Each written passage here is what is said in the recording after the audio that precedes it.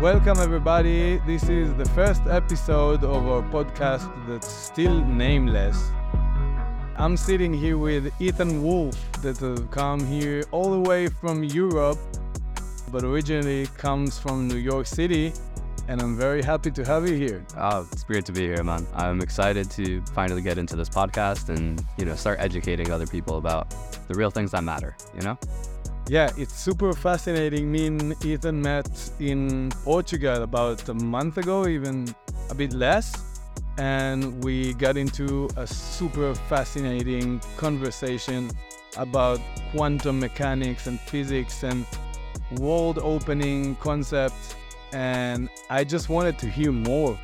And no, it was an amazing time. We were all just hanging out outside, like a big group of us, and somehow we just got into these ideas of general relativity, the essence of quantum mechanics itself, diving into what quantum gravity is, and then we somehow bridged into what consciousness is, like the essence of feelings and just why we exist in general. And it was such an amazing conversation. Everyone was just so captivated. It's inspired me to reach more people, I saw people listening to you, and usually they don't shut up because we were in a group of people that know stuff. Exactly. Everyone were genius in their field, and everyone were just silent and absorbing information. So for me, that was mind-blowing, and I was like, I want to get more of that, and I want to spread it out. Yeah. So Ethan is a bachelor's of mathematics and physics, comes from New York, and is going for a PhD in quantum gravity next year, which is insane for me to even pronounce it. And you're currently working with AI, you're doing some coding, you're doing data analysis, and basically you're putting your mind to work and your brain every day. I also actually just got hired to teach high school and college students in physics and mathematics, ranging from basic pre-calculus all the way to differential equations and relativity as well. So it's exciting, It's a cool thing to be able to educate the next possible leaders of the fields, just being able to dive into expressing how important it is to know these things, know why math is important, know why science is important. It's what creates our world. It's what creates advancements. It's what can create a world in which we're doing more, being more. It's how we progress to be the species we can be, rather than continuing to fight each other over nonsense such as political views, color of our skin for that matter, just our own religious standings. It's not what we were meant to be. We're meant to be a species that's unified, explore the universe itself. We've been explorers since our conception, since we were Neanderthals. It's the path we need to be on, and the way we get there is through science, mathematics, and just understanding and appreciating these fields. Even if we don't do them ourselves, we understand the importance of them. And that's the point of this podcast, So we're gonna unwrap everything you just explained, because for you it makes total sense, but I'm sure that for me and both our listeners, some of the concepts that you've just brought up don't make 100% sense, because there's so much more to it, and to the understanding of what we actually are, what everything is made out of, what's our purpose, or, these philosophical questions that we usually approach from a place of wonderness, and you just raise up ideas. But for you, you have a different approach, and you're using a lot of data and a lot of mathematics and science that you've accumulated all along those years. And that's what we're trying to bring out and to enlighten both my own personal consciousness, that's what I'm here for, and spread it out to our listeners. So the topic of today, how are we going to start? Yeah, so today we're going to talk about something that is very prevalent in the world, something that many of us most likely have heard about, and that is quantum computing. It's a field that, you may have heard, okay, cool, we have our own computers that we have nowadays, but a quantum computer, what is that? Why is that even important? Why put all the time and effort into it?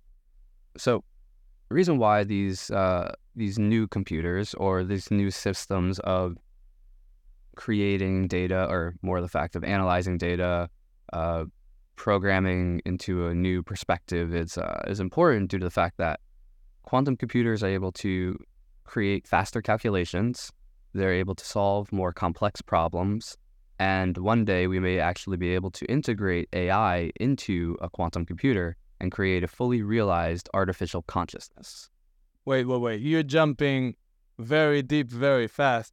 What is a quantum computer? Is it something that I can imagine? Because I'm looking at my MacBook right now, and that's a computer, and I don't know if it has any quantum qualities to it in the back end. So let's get to it from this.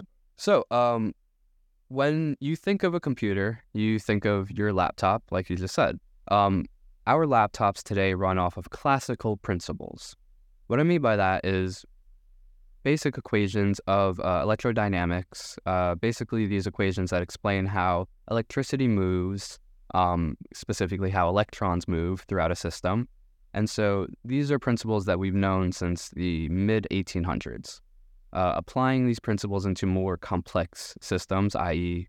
a computer like a MacBook, we are able to basically move electrons in a certain way that allow for us to type away and create whatever we do create. Create image software, the entire World Wide Web for that matter. Hell, we even went to the moon with computers. Those computers, although were the size of an entire warehouse. You mean the computers, the images of the landing? Well, that's a whole other topic. But they were not faked. Yeah, I know. I need to throw a bone out for all the conspiracy seekers in the crowd. Of course, yeah. It's fun. It's fun to joke about. But yeah, no, it was these are the principles that allow us to have computers that we have today. Now, quantum computers, they run off of quantum mechanical principles. The most basic way to explain why, or the big difference between a classical computer and a quantum computer, is that with a classical computer, we have these things that hopefully, or most people have an idea of a bit, like a 64-bit, 128-bit. It's the amount of processors that your computer has to take in information and run in calculations based off of binary code, i.e. 0 and 1s. So the way a classical computer works is that you type in a function, or you type in a program or whatever, and the way it does this, these certain calculations, or the way it creates this program, is that it has a certain set of 0s and 1s. This certain set of 0s and 1s correlate to a function or a program that'll pop out on your computer. That's just how binary code works. So that's the reason why binary exists. That's basically from what I've learned in the past about how my computer or any electric device works. It's either 0 or 1, which is no pulse or yes pulse. Yeah, that's a great way to think about it. It's you have a yes and a no for that matter. So all these yeses and nos correlate to a whole sentence, if you will. Now, the cool thing about a quantum computer is that rather than it being 0s or 1s, i.e. a yes or a no, it's actually both a 0 and a 1, or a yes and a no at the same time. That's the point where you're starting to lose me. So let's be fragile around here. Yeah, no, of course. So this principle, or this idea, is called quantum superposition. Now, the ideas of quantum superposition are that you can have many states integrated into one space or one function at the same exact time. So you can have both yes or no's at the same time. That's weird to think about, I understand. But the reason why it works is because quantum mechanics, or quantum entanglement, all these quantum principles, they work off of the fact that our universe, on the most fundamental level, on the smallest level of existence, is all probabilistic. It's all based off probability. So until an event is observed, or the wave function for that matter breaks down. A wave function is what describes the state or the information of a quantum particle or a quantum system. A quantum system is simply just many particles interacting with each other. You said quantum many times. Yes. So this is the funny thing about quantum mechanics, or just fields and just correlating around quantum theory. We put quantum in front of everything because it's, these are principles that were once classical, but now they work in this quantum regime. Quantum is simply a way to describe fundamental particles and fields interacting together. So from what I'm getting out of it, the view of time in that equation kind of changed because everything is on the same line or the same level, because now probability is the y-axis, I'd say, and you say you put things on the graph according to the probability and not when they occur on the timeline. That's actually exactly right. If you take a look at a wave function graph, you'll actually see probability is the y-axis. It's funny that you did that. You did that exact description of like what probability would be on this x-y axis. I feel like I haven't said that before, but I have no scientific background. I did take some courses, throughout high school, but I'm just getting it from what you're describing. So the way that the wave function, or the way that these particles work, is that probability determines what event happens, or what particles interact and basically go from a quantum regime or a probabilistic regime into a definite regime, i.e. don't become probability anymore, but actual fact or actual existence for that matter. That's important. So taking all these ideas that we just discussed, we need to backtrack into the whole ideas of quantum computing. Now, if we have this idea that quantum superposition, or superposition for that matter, what is superposition? Perfect, yeah. Superposition is basically many different states all connected into one state. So you can think about different particles. Oh, let's think about like many train cars.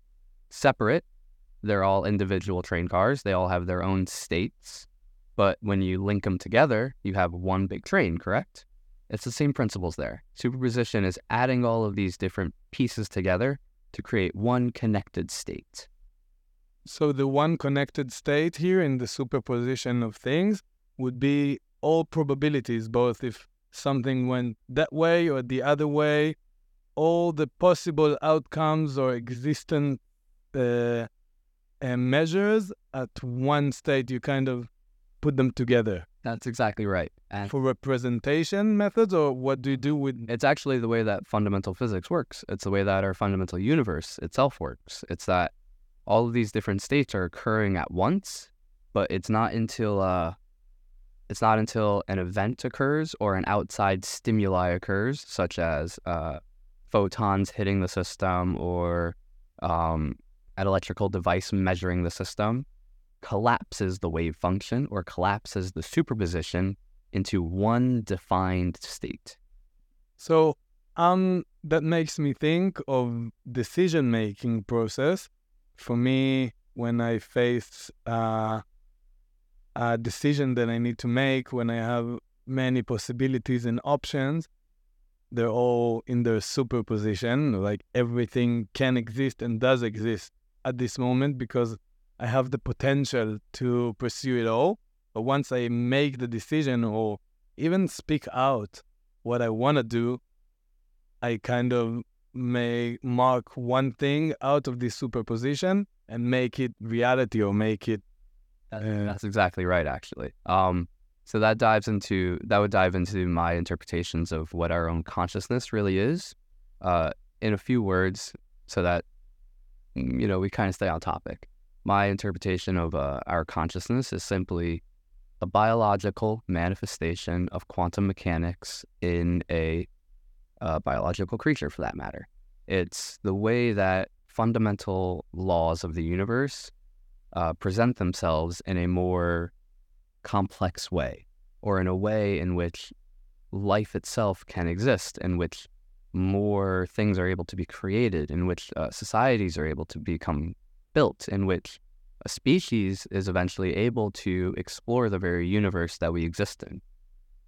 That dives into more philosophical ideas into why we exist, the point of consciousness itself, but these are also concepts we'll dive into most likely. Yeah, I feel like this is super fascinating, and that's where we're aiming within science in general. Everyone's trying to solve that one big question of why we're here, or what's the meaning of everything and all of this. I'm not promising we'll get to a definite answer by this podcast, but we're definitely explorers, and we're always looking to get closer to that limitless, endless solution.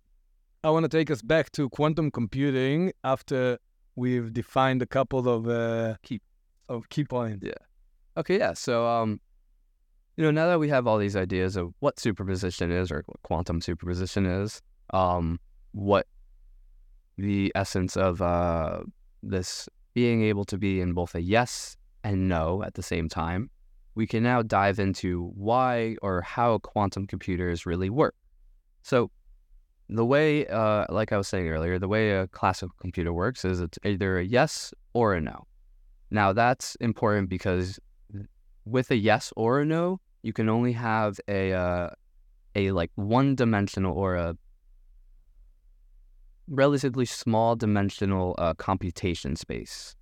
What I mean by that is that you can only do so many things within an allotted amount of time. Now, the cool thing is, when I was saying earlier that quantum computers are able to do faster calculations, classical computers are able to, well, for not all problems. So for some problems that are not too complex but require a lot of computation, classical computers are capable of doing this. However, there was actually a problem that was just solved recently on a couple years ago on a quantum computer, in which it would have taken a classical computer about, I want to say, over 1,000 years in order for it to actually produce a result. A quantum computer was able to do it within less than a month. That's mind-boggling. Think about that's 10 human lifetimes if you're averaging 100 years on each lifetime. And a quantum computer could do it in a month. That's just beyond the scope of pushing forward, creating more, understanding more. Did you have a question? It seemed like you had a question. He just sent me I have a tattoo on my leg where it says 42, and that comes from the Hitchhiker's Guide to Galaxy. Yeah. And they actually formed a quantum computer and asked it what's the meaning of life. And that quantum computer went into a thinking mode of millions of years. So I'm thinking if you'd use a normal computer for that, the book would not proceed. Yeah. But yeah, so it's, this is one of the important reasons of creating a quantum computer. It's because you're able to now do calculations at such an immense speed that we're able to learn more. We're able to get results faster. Now that's just one important. Before you keep on selling out the need for a quantum computer, because I'm bought already, but I am willing to hear the rest.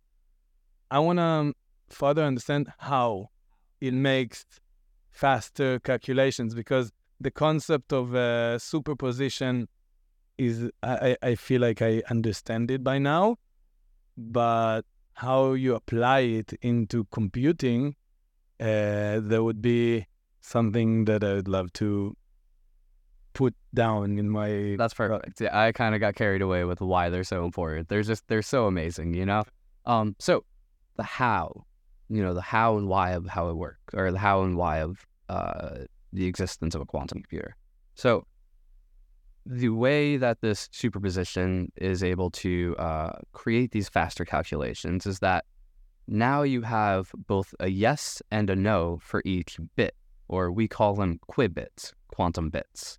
So having both a yes and a no at the same time and having many different bits or qubits or working together, you're able to have many different possibilities become correlated together.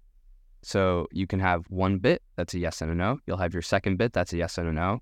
Then you can create a yes and a yes and a no and a yes, and a no and a no.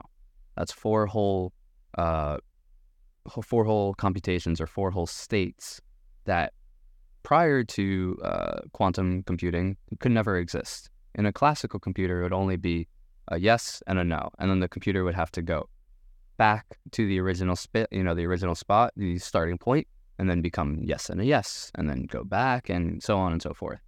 That takes a lot of time, especially when you have many bits. So now you're thinking, or now we have this ability to have many states become correlated with less bits. This is important because now, rather than having a one-dimensional or a small-dimensional computational space, we have a large or a many-dimensional computation space. What I mean by that is that many different states are able to work at the same exact time due to this idea of superposition, or due to this concept of superposition. And with all these different states working at the exact same time, you're able to do more calculations within a smaller amount of time. That's how this whole idea of faster than classical computers works. It's that many things are being done at the same exact time, creating less time for the computation too. So that sends me to thinking about my own brain, and our brains, I feel like we're not working like an orthodox computer, the way we've known them so far of a yes and a no. When I meditate, lots of thoughts are coming in the same time, and lots of things exist at the same time, and the thought is not linear or binary. What do you say? Binary. Yeah, sorry. I'm from yeah.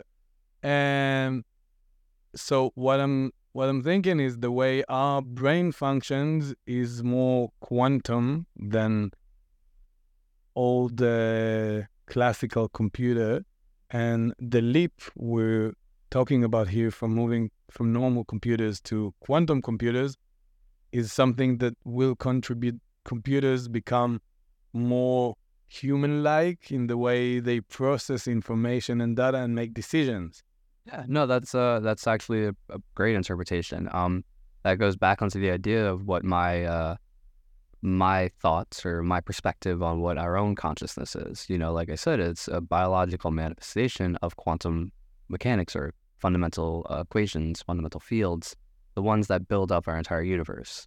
So going on to these ideas, it's now taking into a fact of like why these quantum computers are able to represent, or more, so to speak, become more human-like. The reason why is because, like I said, our brains are working off of these principles. They're different states, different choices, if you will, that happen at the exact same time. There are different thoughts that go on in our brains at the exact same time. That's how we all feel. It's because it's how it works. So yes, they become more human-like, but human-like in the sense that their computational power or their very structures are representative of how the brain works, but in a more technological or more rigorous type of way. Now, that will eventually lead into why or how integrating artificial intelligence into a fully realized quantum computer could bring about a artificial consciousness, or basically creating a I don't want to say life form, but technically it would be a life form. It's a life form within a robotic body that would actually be able to think for itself and think much more complex and a lot more Connected. because it's on the grid already and it has the accessibility to all information existed. I want to take us back to how what did change in technology that made it possible for computers to grasp something that's more complex than a yes and a no. It's still working on electrical pulses. So what tech did we need in order to get to that state where we can create quantum computers that even have the ability to imagine and to start leading into everything you were describing here? Yeah. So that deals with something that we might all be aware of, superconductors.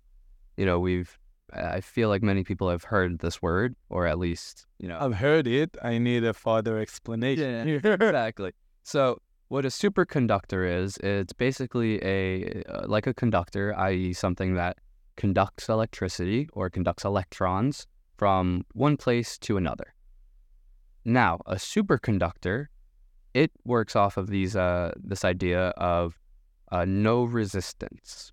Now, every conductor that exists today, that's not super, has resistance to it. Resistance simply means that electrons are moving slower or not moving as graciously or as fluid as they could if there was no resistance, i.e. nothing holding them back. This is something to correlate to thinking about, let's say, when you're moving through sand, you're moving a lot slower than you would on pavement. That's because there's more resistance on sand. There's more of it's a harder barrier to traverse. So in our case, what was creating this resistance? The way resistance works on a conductor scale is that there are either imperfections in the metal, or there's the thermal readings, or the thermal what's the exact word? It's the thermal environment that causes the electrons to move in a not so fluid way. The reason why is because when you have a metal that becomes heated up, the electrons become excited. Excited electrons move more chaotically. When you move more chaotically, you have resistance. And the reason you can think about it as if you have, let's say you have a river, right? And you have these, let's say, floating ducks, like rubber duckies. If they're all moving in a straight line, they're all going to reach the end, or, the end point at the same exact time. But that's not how we observe most of these little rubber ducky races.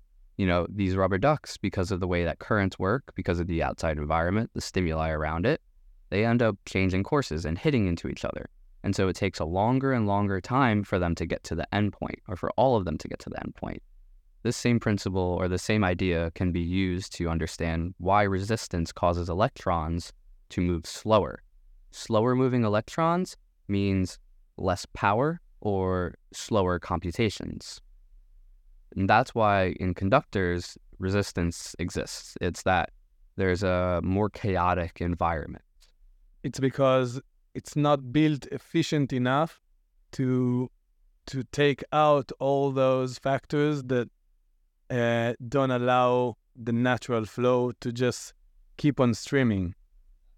It sounds easy concept-wise, but then application-wise, I'm looking at trying to find the exact laboratory kind of a situation, and then double it and keep on applying it, because if you're trying to perfect a system like that, you have to take out a lot of resistance. Exactly. No, that's exactly right. And so the way that we have currently been doing that is that there are certain types of metals that are naturally more perfect. The reason why I say more perfect than metals that we use for a normal conductor is that the atomic lattice or the atomic structure of these metals are more uniform. So think about it as basically interpret a three-dimensional box or a cube for that matter. Now place dots at every single point of this cube, and make them all flat and uniform so that you have all these dots perfectly spaced from each other and creating the whole structure of this cube. This would be a perfect model, or this would be an ideal model for a metal that is capable of allowing electrons to flow freely, or allowing them to flow in the ideal manner so that there is no resistance. Now, the way that we've been able to achieve this type of structure, or close to this type of structure, is that we have found metals that have a more rigid or more structured lattice, and we use an environment that is only, if I remember correctly, only 1/100th of a degree higher than absolute zero. Absolute zero is the coldest temperature that can ever be achieved due to thermal mechanics. Which is like minus 72 Celsius? That's actually a good question. In Kelvin, which is the unit of measurement we use for physics, it would be 0 Kelvin. That's the most, it's the basic or the lowest point of temperature that can ever be achieved in our entire universe. I was wrong. It's minus 459.67 Fahrenheit and minus 273.15 degrees Celsius, which is very low. Very cold, yes. Coldest that will ever exist in our universe. Not even space is that cold. So I met some women, and yeah, they're pretty close to it, honestly. Some so cold. Yeah. Nah, but going back onto this idea of absolute zero, if we remember how I was talking about earlier, these ideas of thermal, a thermal environment, or the way that higher temperatures cause electrons to become more chaotic in their movement.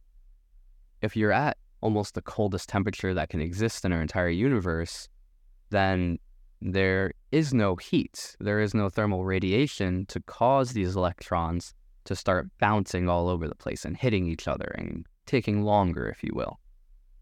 This is really, really important because now these electrons are able to almost or basically move in that straight line that the rubber duckies would move in an ideal situation, in a river that is so calm and so perfect that they all go at the same pace and hit the endpoint at the same exact time.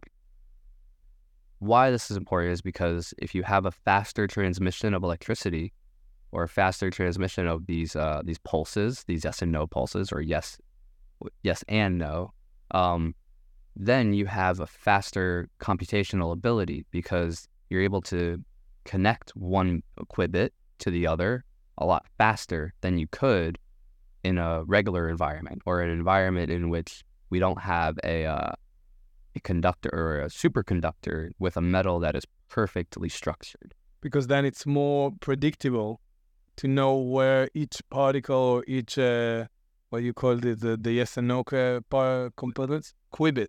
So you know where precisely each qubit would be because there's no outside interference or blockage, I call it resistance. Yeah. And then you can count on the probability of location of every qubit to be there, and then the computer can function and reach out to anything it needs instantly. And it sends me to think about ice baths, which have become something big in society, in culture, of like trying to be in a meditative state and let your brain free. It kind of sends me to the same place where you take out a lot of heat, things line up and you can access things in your mind, brain, body more efficiently. Exactly. No, that's exactly right. As we continue with this podcast, it's going to become very prevalent that all these principles we talk about, all of these principles that govern our fundamental universe, really do apply to our own existence itself, our own being. And the reason why is because, like I said, we are all just manifestations or biological manifestations of quantum mechanics. It's the way that the universe starts to build upon itself. It's the way that the universe creates more options or more paths, so to speak. But yeah, so it's funny how we're able to make these analogies because it's how the world works. It's how we work. As we learn more about how the universe truly works, we essentially learn more about ourselves. It's one of the main reasons, one of the biggest reasons why I love physics so much. It's the how and why of things, the how and why of everything, for that matter. Yeah, and once you can apply it to your everyday life and use those concepts in order to understand your own self better and maybe enhance or put into a straighter line some of your daily actions or intakes from the outside world, I feel like that's where it meets me and our listeners in how to apply physics and large world concepts into our everyday life. That makes it super important and helpful. Well, as well, Yeah, and something that comes up to my mind is, so every quantum computer would have to be close to an absolute zero. That's the infrastructure, the way it's built. So that's how we are currently building them. Just because at the moment we're also working on creating room temperature superconducting pieces, or basically we're trying to create a quantum computer that can work in a room temperature environment. That's where it comes down to understanding how to structure the very lattice or atomic atomic of these metals itself. And that's also where the fields of condensed matter physics as well as atomic physics come into play. It's how we understand these rigid structures, or how we understand these any structure that has a lattice, for that matter, on the microscopic scale. Once we understand it, similar with all technology we have today, once we understand the physical concepts behind it, the equations that govern it, we are then able to start creating and manipulating these structures for our own benefits. Now,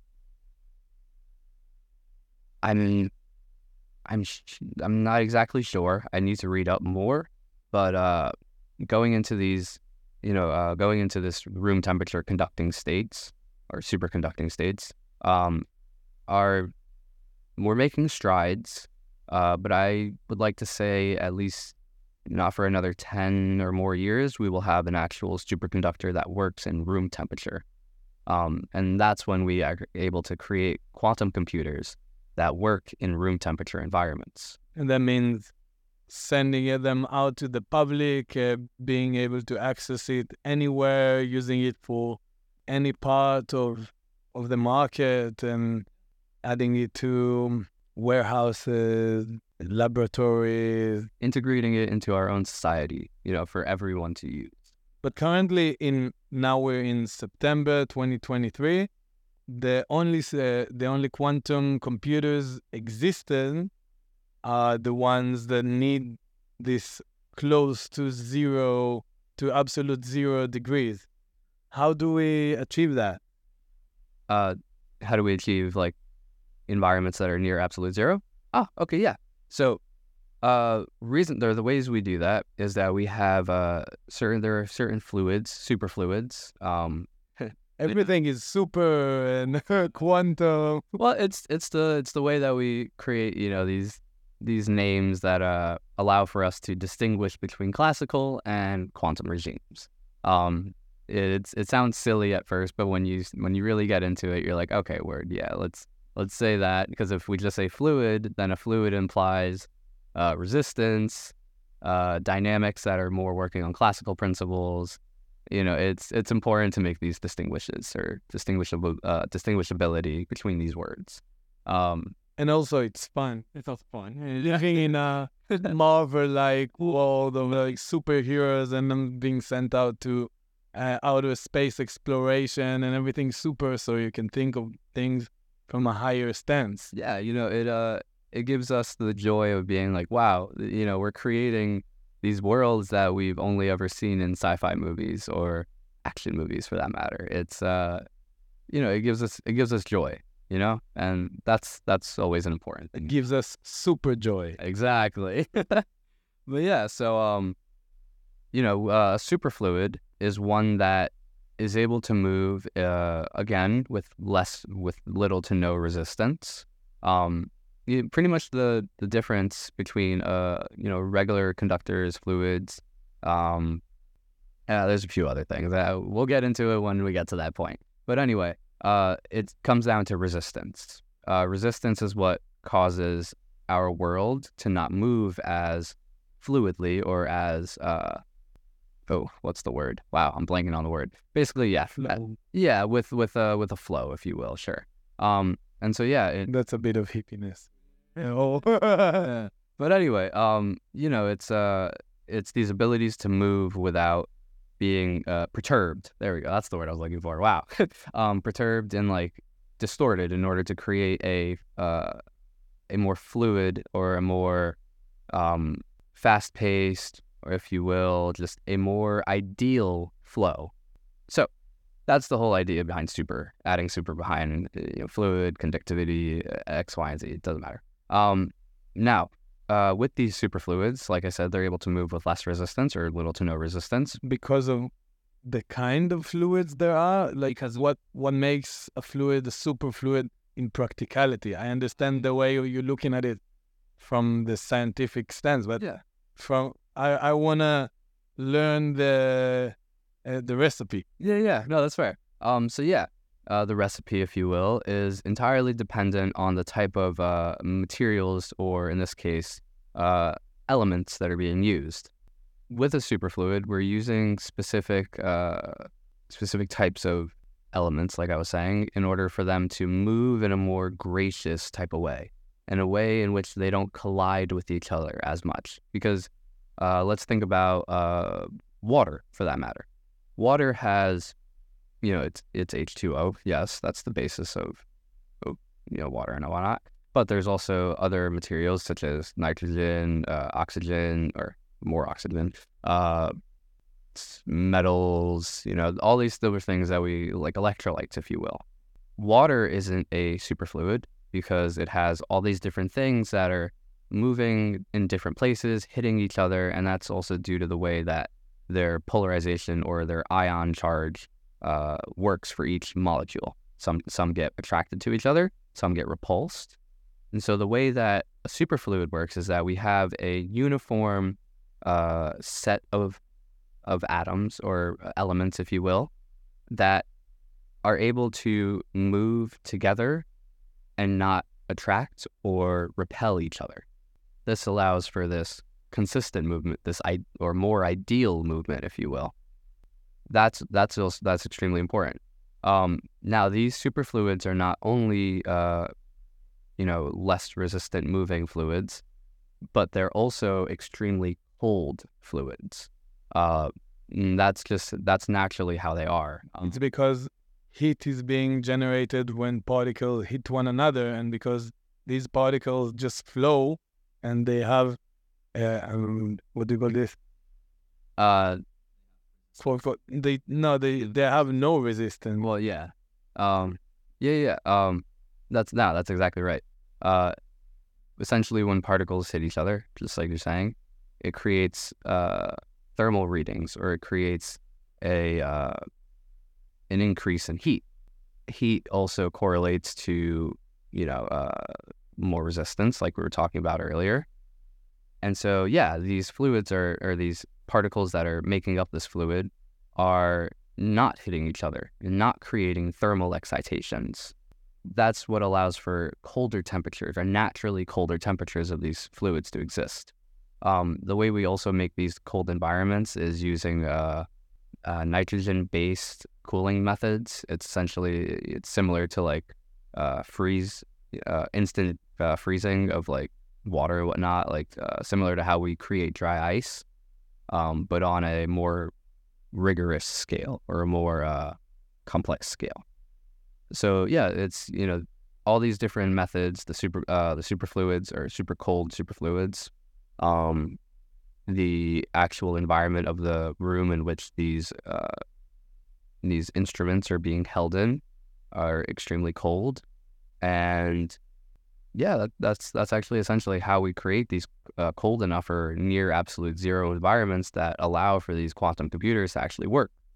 And so these are basically the steps you need in order to create a viable or useful quantum computer in the world we exist in now, until we eventually create a room conducting or room temperature superconducting piece or superconducting qubit for that matter. And it's not just qubits that matter. We have to create electrical junctions.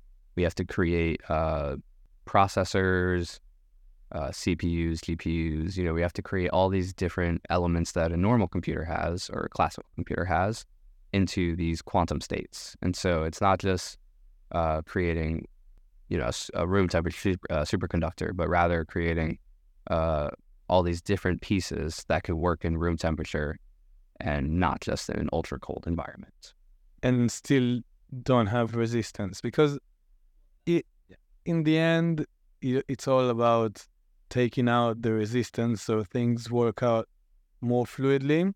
I have so many questions regarding operating systems and connecting to the internet or connecting to other computers in the current state and in the future state.